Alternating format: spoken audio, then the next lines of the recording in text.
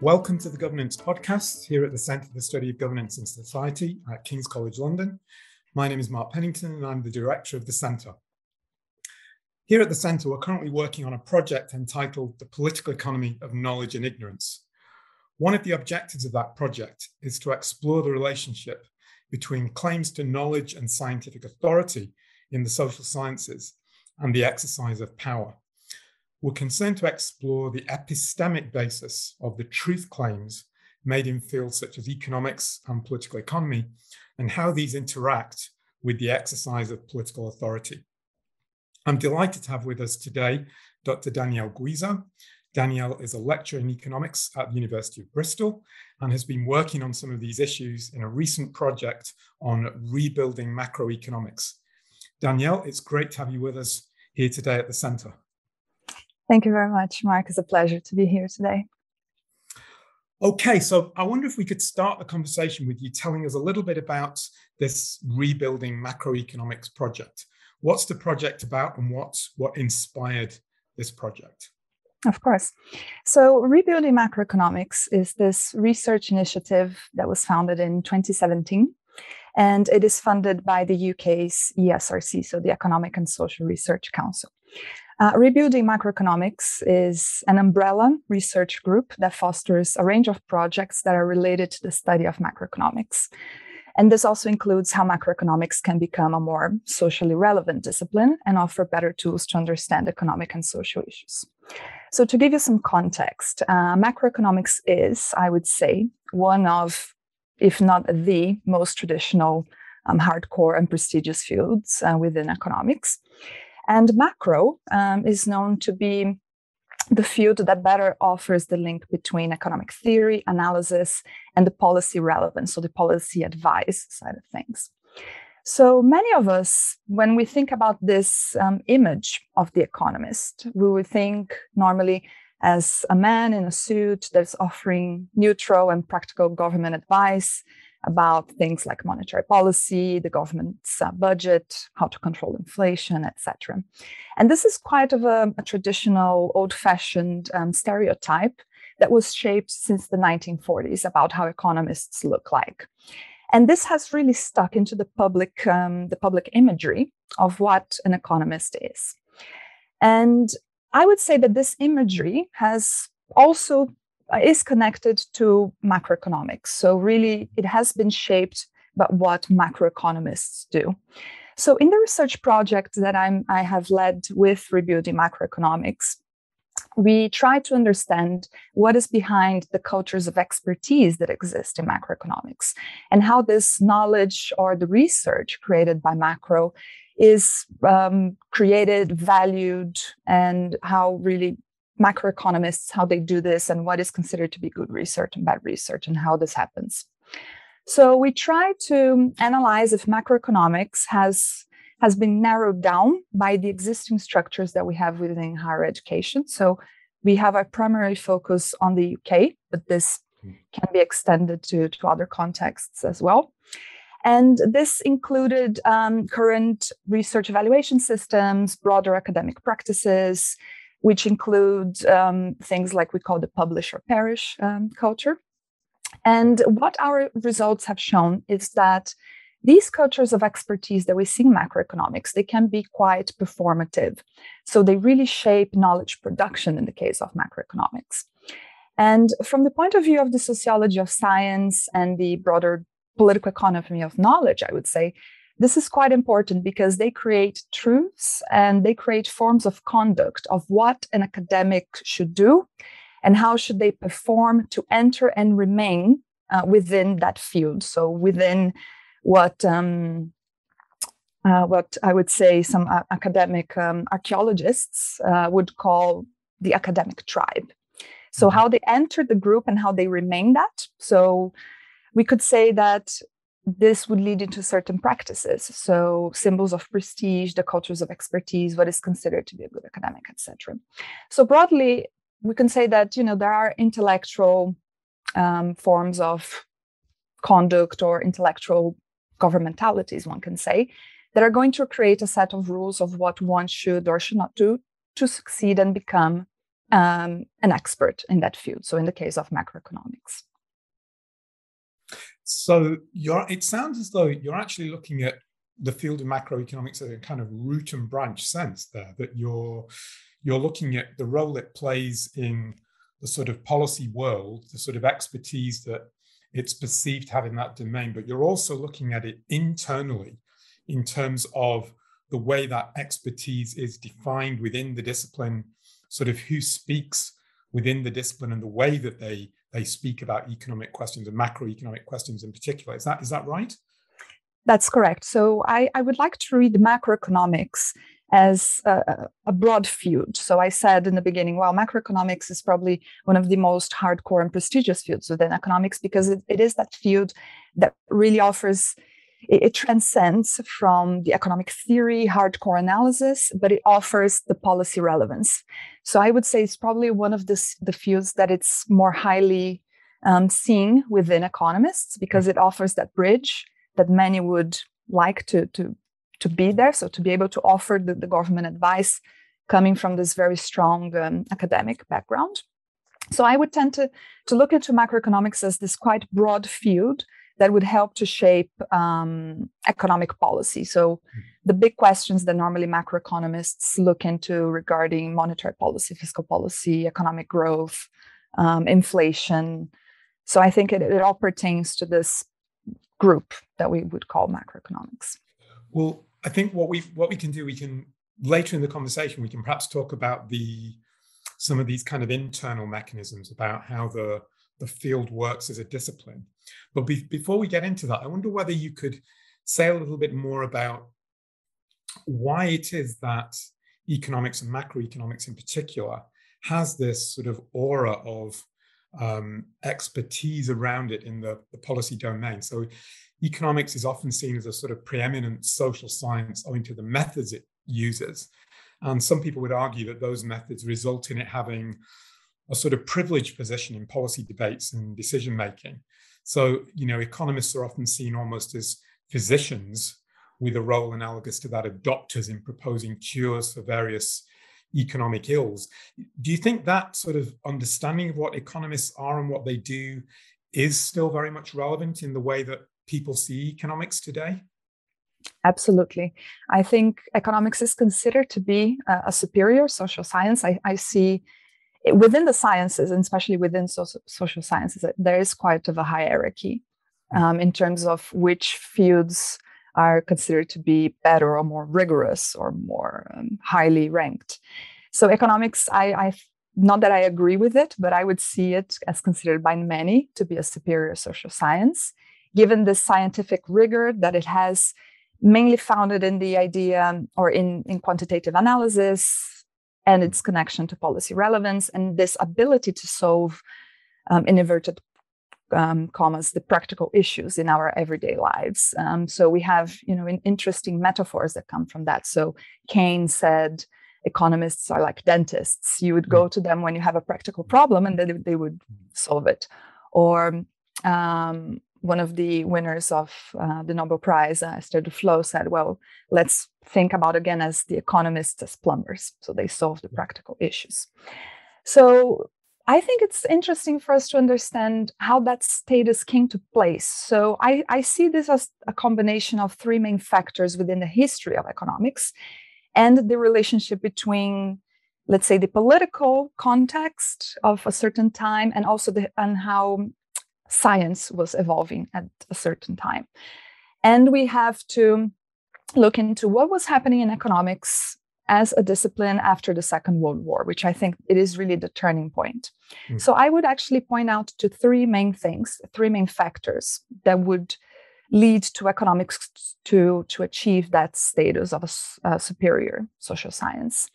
So the first one is actually the historical context itself, so the context of the Second World War. So if we look into the history of economics, so up until the late 1920s, economics was quite different as we know today. So economics was considered to be much more plural. The majority of economists didn't really use mathematical models, or they didn't really employ heavy statistical analysis on their research. So The main method that economists used at that time was mainly narrative or the interpretive hermeneutical analysis, with some reference to mathematics and arithmetic. But it was a science that was much closer to moral social philosophy, political science, and really aimed to understand broader questions in terms of creation of value, distribution, relationships between social classes, how firms and consumers behave, and so on. So no wonder it was called political economy before economics. Then after the interwar period, so after the 1930s and after the Second World War, we know that this has begun to change. So with the war, this created important public demands from economists. So this helped to shape the discipline as we know today. So economists, they entered the government to provide things regarding planning, war strategy, how to deal with scarce resources and how we allocate them to immediate needs, how we can forecast production and demand patterns, how we can better account for the government's spending and revenue, how to ensure countries can grow, and how we can actually model and forecast that. So there's an important change on how we perceive economists in the public domain and how governments are going to demand economists. So this really shapes what economists have to do from now on. The second thing, which I would point out, is about this change in the broader field of science and what is considered to be good science and what is considered to be scientific rigor. So what happened with the history of science and how this really impacted economics. So there is a historian of science, so Mary Ferner, she says that up until the 1920s, the view of what we called as good science meant really to approach something from a compare and contrast perspective. So it was much more plural. So for instance, you would compare, in economics, you could compare interventionism with free trade, point out which are the arguments for one and another, how they applied in different contexts, and then you would demonstrate why free trade is preferred in a given context in a certain time and place. And we know that this has changed. So it has changed with the methods that economists began to adopt. So with the increased usage of mathematical language, with the increased use of abstract reasoning, this narrative interpretive approach has lost space. So we know that this comes from the view of science that you would think about in terms of quantitative methods and bringing more mathematics that would offer you better truths or more neutral truths. So I would say, number one, the context of the war. Number two, this idea of the history of science. And associated to that, my third point, which is also the political context of what happened after the Second World War. So the context that we see happening in the history of economics in the United States in the Cold War period. This was really crucial to see how economics has been shaped as we know today. So in the US, there is a period that we know as McCarthyism, so known with Republican Senator Joseph McCarthy, which is the period that was really known as this witch hunt that went against the social sciences and the humanities to try to remove anything that would resemble communist ideology or more left-wing forms of thought. And this also has impacted economics. So we know from histories of historians of economics of how this took place. So for instance, in the case of Paul Samuelson, one of the most important names that we have in modern economics, who wrote Foundations for Economics, our first textbook in economics. So Paul Samuelson has suffered a lot of backlash from the time in the 1950s to remove passages from his book that would resemble something that would be more socialist or more interventionist. So that political context, that period, also has shaped economics. So some historians of economics claim, well, if you think about how economics is presented, if you present it in a mathematical way, or if you put it in, let's say, a diagram shown as an equilibrium like ISLM, it looks much harmless compared to a discourse. It looks more neutral if you have exactly. that kind of presentation. It doesn't look political Exactly. the same way that it might if it's a narrative. Exactly. It would look much more harmless and much more neutral, much more scientific compared to, let's say, a paragraph, a narrative paragraph on how we should intervene on the market or how we should think about governments controlling prices, for instance. So showing it in a mathematical language helps to really, wash away any ideology from economics. And this really is what it became. So neutralizing economics with core foundational principles that we know that came from neoclassical economics, which really became the benchmark. So the emphasis on the free market as a form of social organization, emphasizing perfect competition and individual rationality became a perfect marriage for the usage of mathematics and mathematical modeling. So I would say that this is the moment where we would see economics becoming this science where we would see solving practical issues with this rigorous technical apparatus seen to be as ideology-free. And you could see that. I mean, I can see how, as you say, I think you're right, in the context of McCarthyism, that was a sort of anti-left-wing kind of move that took place. But you can also see this focus on technique as sort of being apolitical in the sense that whether people are making arguments for markets or against markets, the issues are really about the style of presentation. So, you do have people in the Austrian tradition, for example, who reject the use of statistics and mathematics, who are sort of free marketeers. And their arguments are ruled to be ideological in the same way that certain socialist arguments might have been. So this is actually something that cuts across a political divide where it's about, if you present your arguments in a mathematical or econometric form, that's neutral, irrespective of the conclusions that you might arrive at.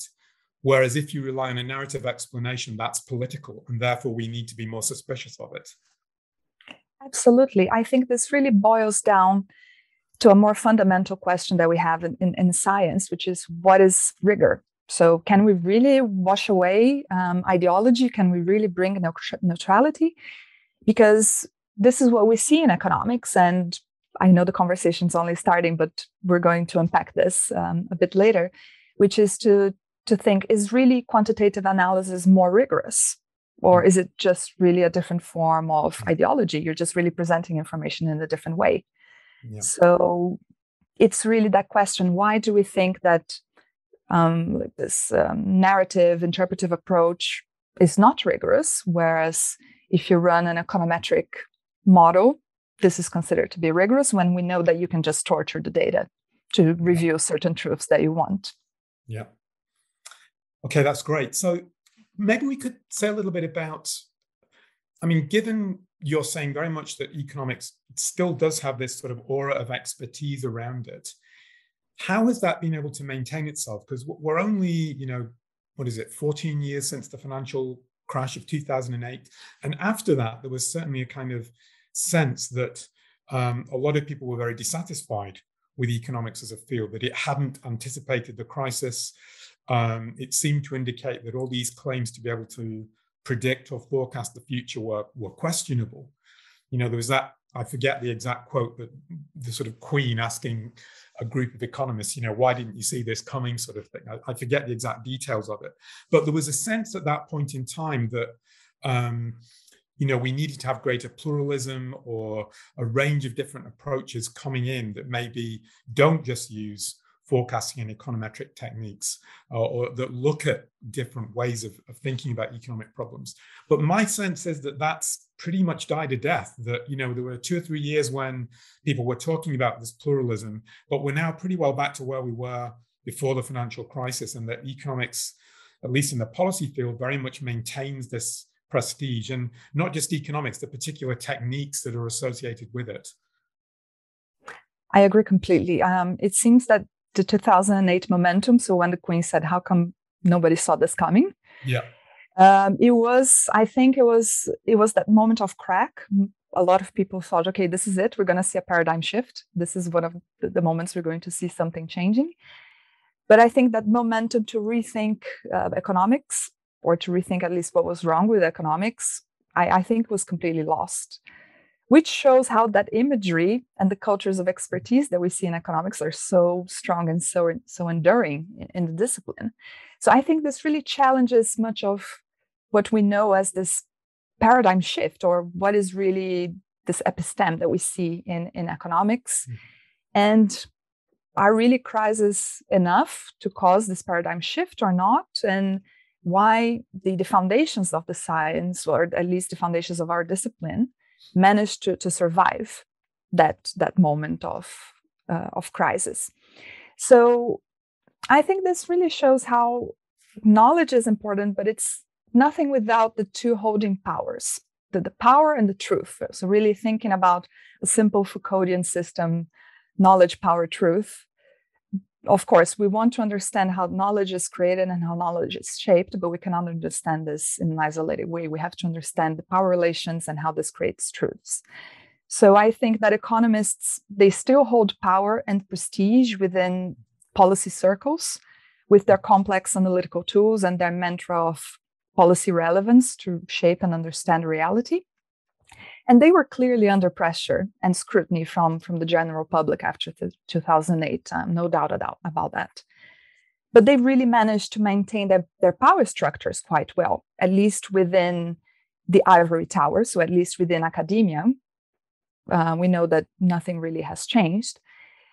But actually, they rely on a strategy that I like to call softening the edges. So you try to address some of the issues. So for instance, we know that after 2008, some things may have changed, or they really scratched the surface. So now economists are much more concerned with a better communication with the public, at least some attempt or some discourse to try to democratize economics a little bit, more data-driven analysis, increasing the diversity of economics and things like that. So it is really softening the edges, but you are going to maintain a certain core within the discipline that is never going to be questioned. So for instance, I know a lot of economists in the civil service, so I can give the example of the UK, which was recently in an event that I attended, and I was quite surprised to share some information with the economists in the civil service, when they said that they still rely on quite basic neoclassical tools to address policy analysis. So cost-benefit analysis, or the benefits-cost ratio, the idea that evidence-based policy is something that you cannot question, and that's how you should do it. So we know that it has very serious flaws when we compare, let's say, use evidence-based policy, which came from the biological medical sciences, and then you try to push that and implement that into economics or in social sciences, and we know that that can be extremely flawed. But then why is that the case? So it seems that, at least the way that I see it, the demand for what economists do, or what the public and the government expects economists to deliver, has really not changed. And that, of course, is going to help to maintain those power structures that I was talking about, and is going to bring some validity to them. So they are under pressure, they are under scrutiny. You soften the edges, and then nothing really changes. I mean, that's interesting. You mentioned Foucault a couple of times, and I wonder if we could just follow through on that a little bit, because I think one of the interesting things about him is that, you know, he has this idea that power isn't something that's actually necessarily projected from a center. So in this case, it's not just economists who are sort of embedded in projecting their own power. It's also, in a sense, that the discourse of economics, or in this case, macroeconomics, and the expertise that's associated with it circulates in the general sort of population, to the point where people themselves sort of demand, the public, if you like, demands the treatments or the expertise that the economists are offering them, in the same way that we might sort of, you know, go to doctors. So it's not just a sort of top-down thing where it comes from the economists, it's also sort of circulating in the ether, as it were. Do you think that's part of what explains what you just described there in the civil service? Or is that just a sort of kind of, you know, path dependency type thing where people have just been thinking in these terms for such a long time that they can't really maybe sort of break out of it? Or maybe those things are interconnected. I would go with the first one. Probably is my Foucauldian bias, which I cannot hide. But I think looking into how science evolves and looking into how economics has evolved through time, I would say it's quite surprising to see that we haven't seen a paradigm shift in quite a long time. So I've mentioned earlier, well, political economy has been transformed into economics. So we had a revolution with the rise of neoclassical economics and economics becoming something more technical. There was a paradigm shift. And this has been quite enduring. And nobody has really managed to break that cycle over the last many decades. So I think it is because we are seeing this, let's say, network of powers, which I agree, it's not top down at all. I think many of the powers that we see coming from what governments expect economists to do, the public, this imagery of what economists do and how we sort of perpetuate that. And I think it's so interesting to kind of bring that Foucauldian framework and to extend it because, you know, Foucault talks a lot about the normal, abnormal dichotomy. So everything that conforms and doesn't conform. We can use that to economics as well. So economists that think differently, that think outside the box. So you've mentioned Austrian economists, for instance. So Austrian economists, they conform thinking about, let's say, the importance of the market and the market as a good form of social organization, but they don't use econometrics and they don't agree with mathematical modeling. And that is considered to be abnormal. So you are, out of a sudden, you sit within the fringe, so the margins of the discipline. You're not within that nice core where you have power. You're disciplined by the discipline. Exactly. So it's, I think, here that the Foucauldian framework is quite useful for us to understand what happens within the discipline and how this networks of powers and how it shapes behaviors. So I call this, I play a little bit with Foucault's governmentality concept. And I say, well, those are intellectual governmentalities because they really shape how we have to behave and how we have to conform to certain things. And we just reproduce those patterns and they are quite productive. So it's not the punitive power. We're actually reproducing those behaviors and it becomes a quite extensive network. And I think what's interesting to me about this is also that, as I was saying before, that the public as well, it seems to me, associate expertise today, certainly in the economic field, with people who speak in statistical terms, not necessarily perhaps mathematical terms, because perhaps people wouldn't understand the mathematics, but they do associate the sort of aura of science with people who present statistics or data in a certain way. And they wouldn't associate a narrative, for example, in the same way. They wouldn't consider it to be as rigorous or as scientific in the same way. So that's something that, again, it's not something just within economics, although it's policed within economics. It's also sort of policed by the public in a sense. Mm-hmm.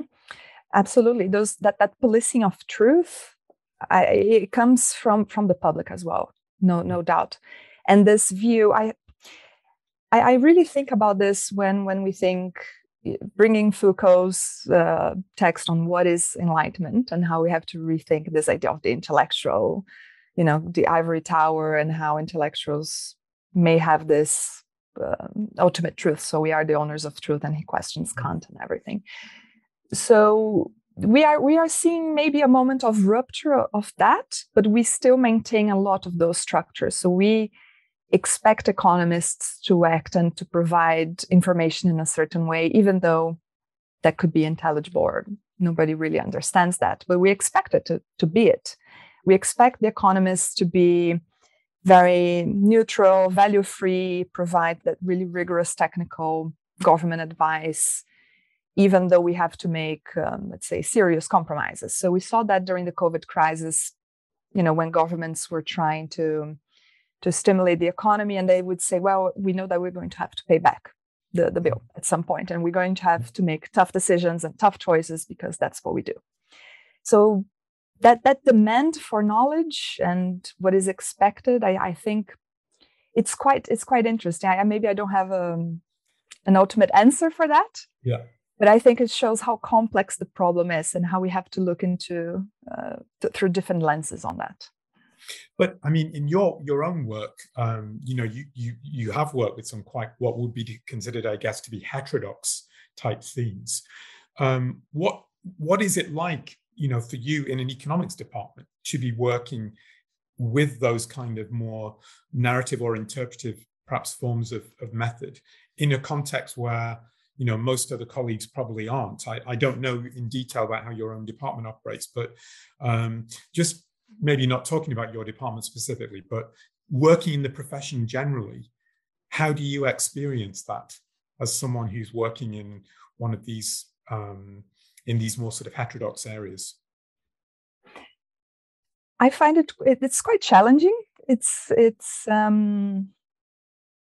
that idea of the normal abnormal dichotomy that I've used. I think it plays really, it fits really well, because I consider myself a non-traditional economist. I really like this interplay between economics, the social sciences, and humanities. It's almost this sort of PPE analysis, bringing history, trying to understand this interplay between economics and more, let's say, qualitative narrative forms of analysis. And I understand, and I am very aware of that most, I would say 99% of my colleagues wouldn't call that economics, because I do not do what people expect me to do. So I don't do quantitative analysis. I don't do econometric modeling. I don't offer policy advice in a traditional way. I am not a white man in a suit talking about monetary policy. You're an intellectual delinquent. Absolutely. The economics police are going to chase me. So, I mean, dissenting thought, we know it exists in all disciplines. Dissenting thought exists. Those that do not conform for some reason exists. But I think in the case of economics, and bringing back some of the conclusions that we had from the project that I was mentioning on macro, the project of rebuilding macroeconomics. So something that came from the conclusions is, so the project, we did a large-scale survey with economists in general, and then we gathered the answers just from people who identify themselves as the broad fields of macro, and then we did some interviews with leading macroeconomists. Mm-hmm. And something that was really striking for me was that most of these economists, they were quite open-minded, and some of them actually said, well, economics is quite open-minded in terms of topics. So things like disequilibrium or uncertainty or bounded rationality, complexity, instability, endogenous shocks. Most of us, they would say, we do acknowledge that. So that idea that we just do plain neoclassical analysis doesn't really exist, or is really a minority. Yeah. But you have to present those concepts in a certain framework to be accepted. Mm-hmm. So that hierarchy of method and the hierarchy of rigor and what is a good science should look like really dominates and really determines what good economics is and what good economics is not. So I think that the policing of truth exists in that sense. So the authority to say what is truth and rigorous and what is not. And this really disseminates within the cultures of expertise in economics. So I keep saying cultures of expertise coming from the anthropologists of academia, where they say, well, they are really tribes where you have the practices and you have the certain rituals and symbols of power and prestige, and people want to be part of those clubs, those groups. So they're going to do whatever it takes to reach a position of power. And that includes accepting how you should do economics. So you publish on top journals, you have to be associated with top departments, you have to do things in a certain way to be accepted. And this, I mean, critics would say that this has a very constraining effect, because although you say that people would perhaps accept pluralism in terms of the topics that are covered, they would insist on the same kind of method or form of presentation to discuss the topics. But arguably that does pose, serious limits. So if you take, ideas about radical uncertainty, for example, or the notion that maybe people are predictably unpredictable, that isn't really something that lends itself to a mathematical explanation. Or even if it does, it's not clear why you couldn't be considered to present those ideas rigorously if you didn't use mathematics. So there seems to be a sort of inherently exclusionary logic about that sort of state of affairs. If the suggestion is that you have to present things in a certain way, that automatically sort of narrows the field of discussion. Absolutely. The way that we think about research questions, so normally, or let's say the most traditional way of doing research. So we maybe look into reality and then we see an issue. So we see irrationality, we see instability, we see uncertainty. And then we derive research questions from that. And then we think about how we are going to analyze this using a certain method. And what we see in economics is actually people are expected to use that method, and then you think about the question. So if you cannot present research that doesn't use certain methods, and I agree that that's going to limit the sort of questions that you can ask, and that also really limits if we think about, let's say, quantitative research. So could be mathematical modeling, the sort of economic theory way of presenting ideas, or it could be more data-driven econometrics. I'm not saying that it's not good or it's not helpful. I think it answers many important questions. The problem is when we only use them. So they're not going to give us certain answers, let's say, that qualitative research can give us. So intentions, discourses, broader power relations, the cultures of expertise that I mentioned, let's say broader social structures that's not coming out from an econometric analysis. It will show you a good correlation. It would show certain limitations on the data, but that's it. So that really limits also our explanatory power of reality. And I think that's one of the problems that we have in economics. Are we really trying to understand reality, or are we really just trying to legitimize a certain discourse of how good the science is? Yeah, that's really interesting. I wonder if we could stay on the theme of pluralism, I guess, but move to think about within the economics discipline itself. I know you've done quite a lot of work, or you've been involved in attempts to increase diversity, not only in the sense of intellectual diversity, but also, addressing some of the challenges that some people have levied against economics as a field, that it's not that welcoming to women or to people in various ethnic minorities. I know you're doing some work on decolonization ideas. I wonder if you could say a little bit about whether economics is plural and diverse in those senses. And if it isn't, what are the obstacles to making it more so? Yeah, so I have been involved in certain initiatives to discuss and try to open up economics a bit more, both in terms of gender and ethnic diversity. So who's actually doing economics? So to diversify the professional field of economics, as well as thinking about broader diversity in terms of thought and method. So I try to approach diversity as this very umbrella thing. So we want to diversify who's doing it, but we also want to make it a bit more plural. Yeah. Exactly. So we know that economics is known to perform quite poorly when it comes to diversity. Not many economists know the history of the discipline to understand that this is actually a product of a certain view of what economics should look like. And it's also a product of a certain Anglo/US form of thought. So there is a reason why, let's say, we use American textbooks to teach principles of economics in Latin America or in Africa or in Southeast Asia. So there's this form of hierarchies of knowledge and how knowledge is created in the global north, certain countries in the global south are going to use that. So this really narrows down the type of questions economists are going to ask. This narrows down the sort of policy solutions that we can offer and how economists are going to understand reality in a more accurate way. So given how diversity and decolonization really became buzzwords in other disciplines, so we have this broader movement that it's existing within the sciences and academia. So STEM sciences are pushing towards more diversity. In the humanities, especially in Europe, you have this big debate about decolonizing history, decolonizing sociology, decolonizing political science.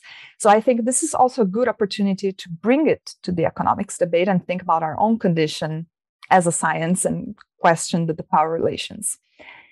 So the problems, as I see it, is that it mostly can become a tick box exercise. So it can be just implemented from a top-bottom perspective, or diversity only being framed as we're going to increase the number of women or non-white economists whilst maintaining the boundaries of the field untouched. So we maintain the knowledge as very limited, we maintain the hierarchy of methods, we maintain a sexist culture, we maintain the male aggressiveness, we maintain, or at least we ignore key diversity issues. So we have to make sure that it's not just bringing people in. We have to think as diversity or increasing diversity as this wider perspective. I normally use the metaphor of the iceberg. So the fact that we see little diversity is just the tip of the iceberg. So we have to look into actually what's causing that. Why aren't we seeing more women in economics? Why aren't we seeing people of color in economics?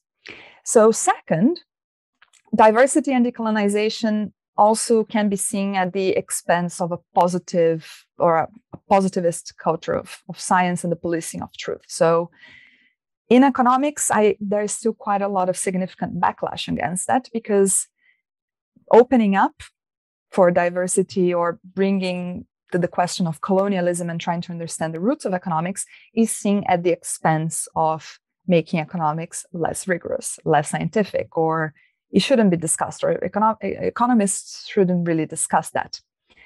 So, and the core really remains untouched. So the thing I was talking about, softening the edges, can become an issue, and then seeking diversity will only be a race to the bottom, really.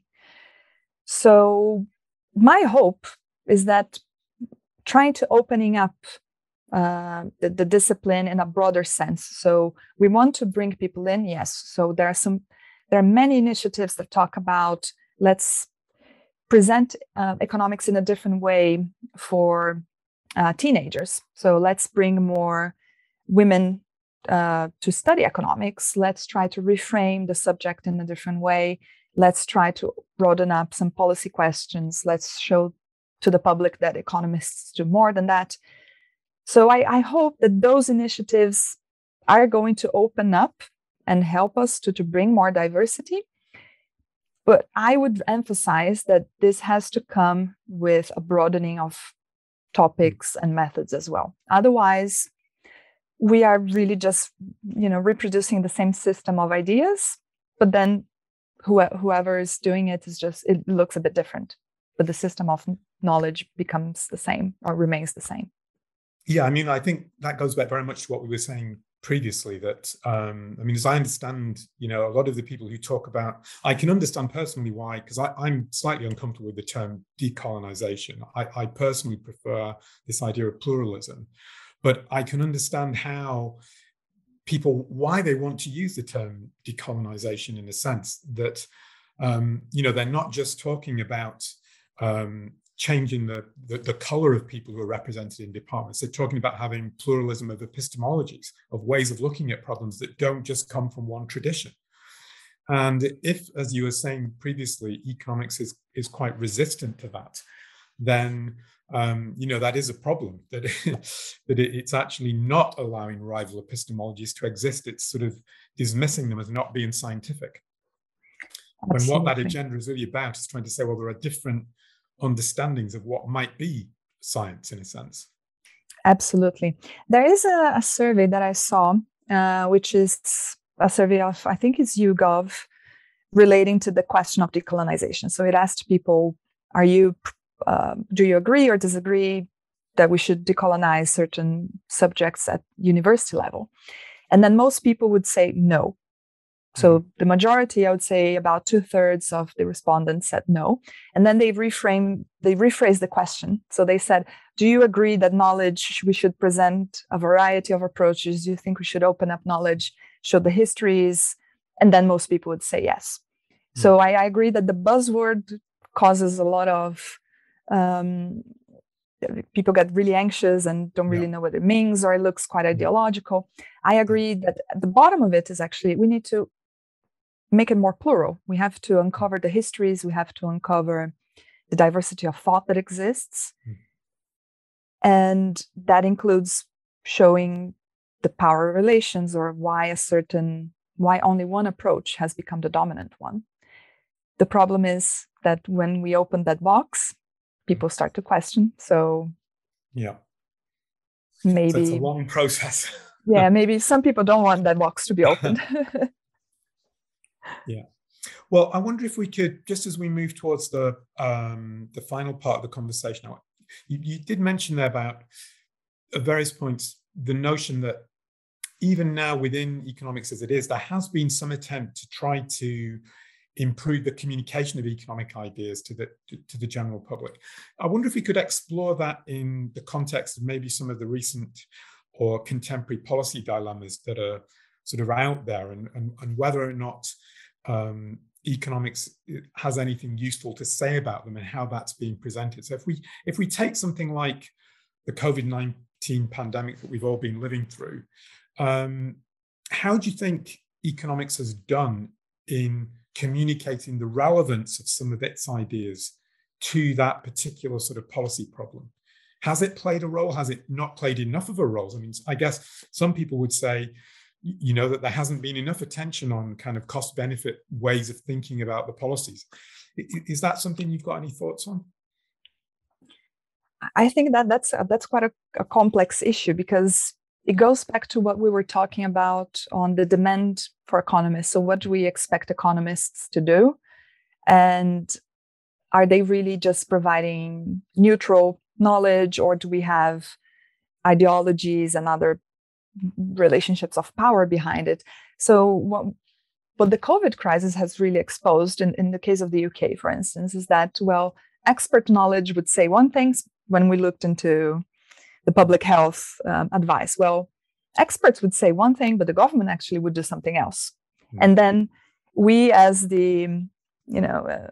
we that are studying cultures of expertise and studying the power of intellectuals, would say, wait a second, that goes against maybe some of the things that we'd normally expect. So it is quite of a complex relationship, and it's not an ultimate truth that always is going to behave in like this or that.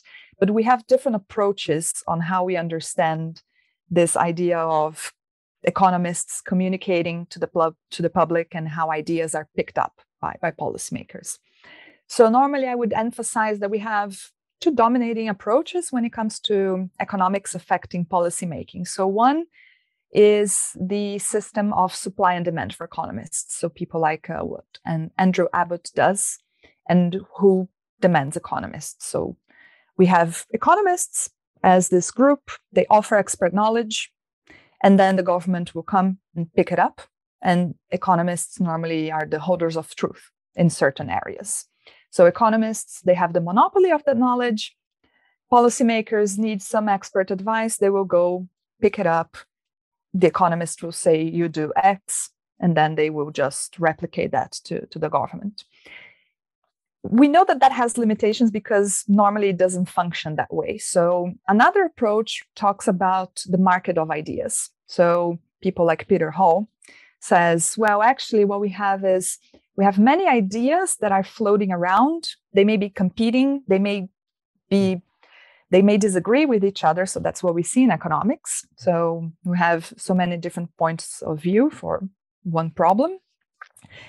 And what policymakers will do is that they will pick it up, and this may be through a trial and error system. So, for instance, what we saw evidence that we have in history. So what happened in the Great Depression is one example. The oil shocks and stagflation in the 1970s is another example.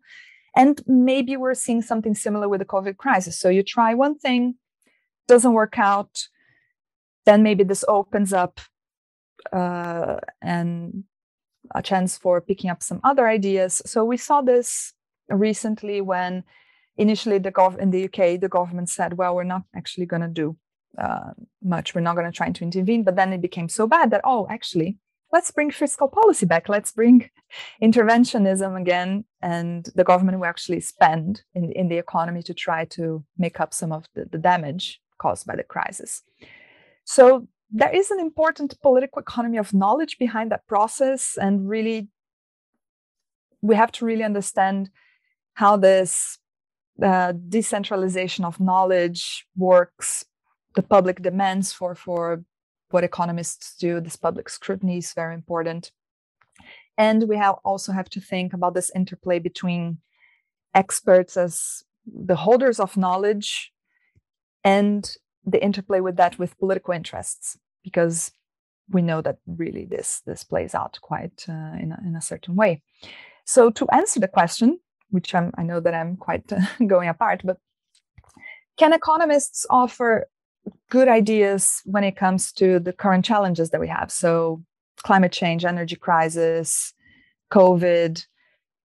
I think economists do, but I think that we are not offering, let's say, the appropriate conditions for all the solutions that economists can provide. We actually don't see that. So I think there are many economists doing many good projects and interesting work using, for instance, mixed methods, using complexity, using different forms of models, using narrative analysis. That actually is quite not known. So we would have to actually make that market of ideas by bringing Peter Hall's perspective again. We actually have to make that market of ideas more democratic to be able to kind of flesh out all the policy options, the menu options that we have to try to tackle these issues. If we take, if I just follow up on that, so if you take one example that sort of comes to mind to me, if you think about climate change and the idea of a carbon tax, that to me, obviously there are debates within economics about whether you use carbon taxes or cap and trade rules or whether you use direct regulation. There are lots of debates about that. But a carbon tax, in principle, you'd think is something where economists would be able to present to the public the idea that there needs to be a signal sent to people that we are using too much of something, that we're producing too much of something like CO2. And the tax is there to reduce at the margin, the amount that people produce. So it isn't necessarily that we're going to eliminate all carbon dioxide that's produced, but we need to remove those sort of excess elements. Now, you don't need to have technical mathematics to present that idea to people, that we need to send people a signal and there's going to be an incentive generated by that signal. But it strikes me that if you just listen to the debates, that the way that the public talk about responding to something like a carbon tax, economists have completely failed to communicate this very basic idea. Is that fair, or am I just... No, I completely agree, actually. I completely agree, because there is so much at stake in that case. I think economists in general don't do a great job in communicating that. Could be because we are not a democratic science. We are not accessible. We are not interesting to most people. We want to hold the jargon. We want to hold ourselves to the knowledge that we have. And that makes people to lose interest. And we don't do a good job in presenting all the options and trying to show what can happen and why we need a carbon tax, why we need to shape behavior. So implementing a tax means we're going to change people's incentives and behaviors. But the tax, again, is the tip of the iceberg. So we try to shape the immediate behavior and we try to make people, let's say, walk or cycle to work rather than drive.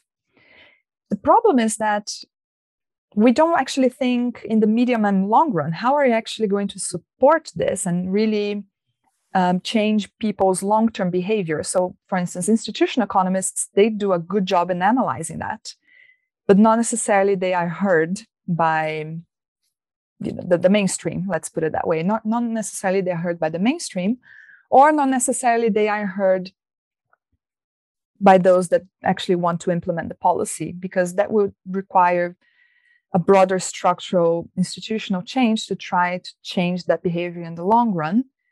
And that may not be interesting for those that want to implement the political decisions. So it could be just easier to implement a tax, then in the long run, we see what we do. So it also requires a broader societal change. I know I'm becoming quite fundamental in what I'm saying, but I think it really requires a broader societal change of how we think policy and how we think this idea of social betterment, dealing with the climate crisis, dealing with inequalities and things like that. Well, great. So Danielle, I wonder if we can just finish off by just you letting us know what are your forthcoming projects, what are you going to be working on next in the coming months and years, perhaps? What's next for you? Yeah, so I think this episode really showed what I'm working on at the moment. So I have a few upcoming projects on the history of women in economics. So I have an ongoing project about Barbara Wootton, who helped to shape the welfare state in the UK in the 1950s. So trying to uncover these, I've mentioned the abnormal, so the dissenting voices in economics and how they went through history.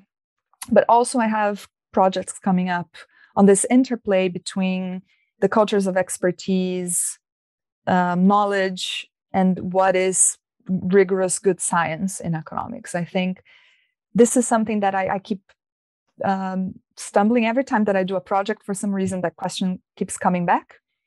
So it is something that I would like to work further over the next few upcoming months, this idea of decentralizing knowledge, because we really have this dual system where we have this quite traditional view of what the intellectual looks like, the ivory tower, and how experts provide, expert thought that not normally a layperson doesn't know. But we are seeing such an important change on the constitution of knowledge, the moment of post-truth, social media, people being able to, let's say, educate themselves or understand certain things without accessing formal education or without hearing the experts. So how is this interplay actually happening for economics? And how is it going to help us to understand policy advice? How is it going to affect, for instance, the future of universities and formal higher education? So this is something I'm quite interested on.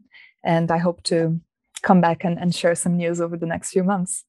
No, that sounds fantastic. Really, really good. So it's been great to talk to you, Danielle. Thank you very much for doing this with us. And I know you're going to be doing one of our workshops actually in person at King's at the end of May, I think that is. So we're very much looking forward to that. So thanks once again for talking to me today on the Governance Podcast. Thank you very much, Mark. It was a pleasure. Thank you.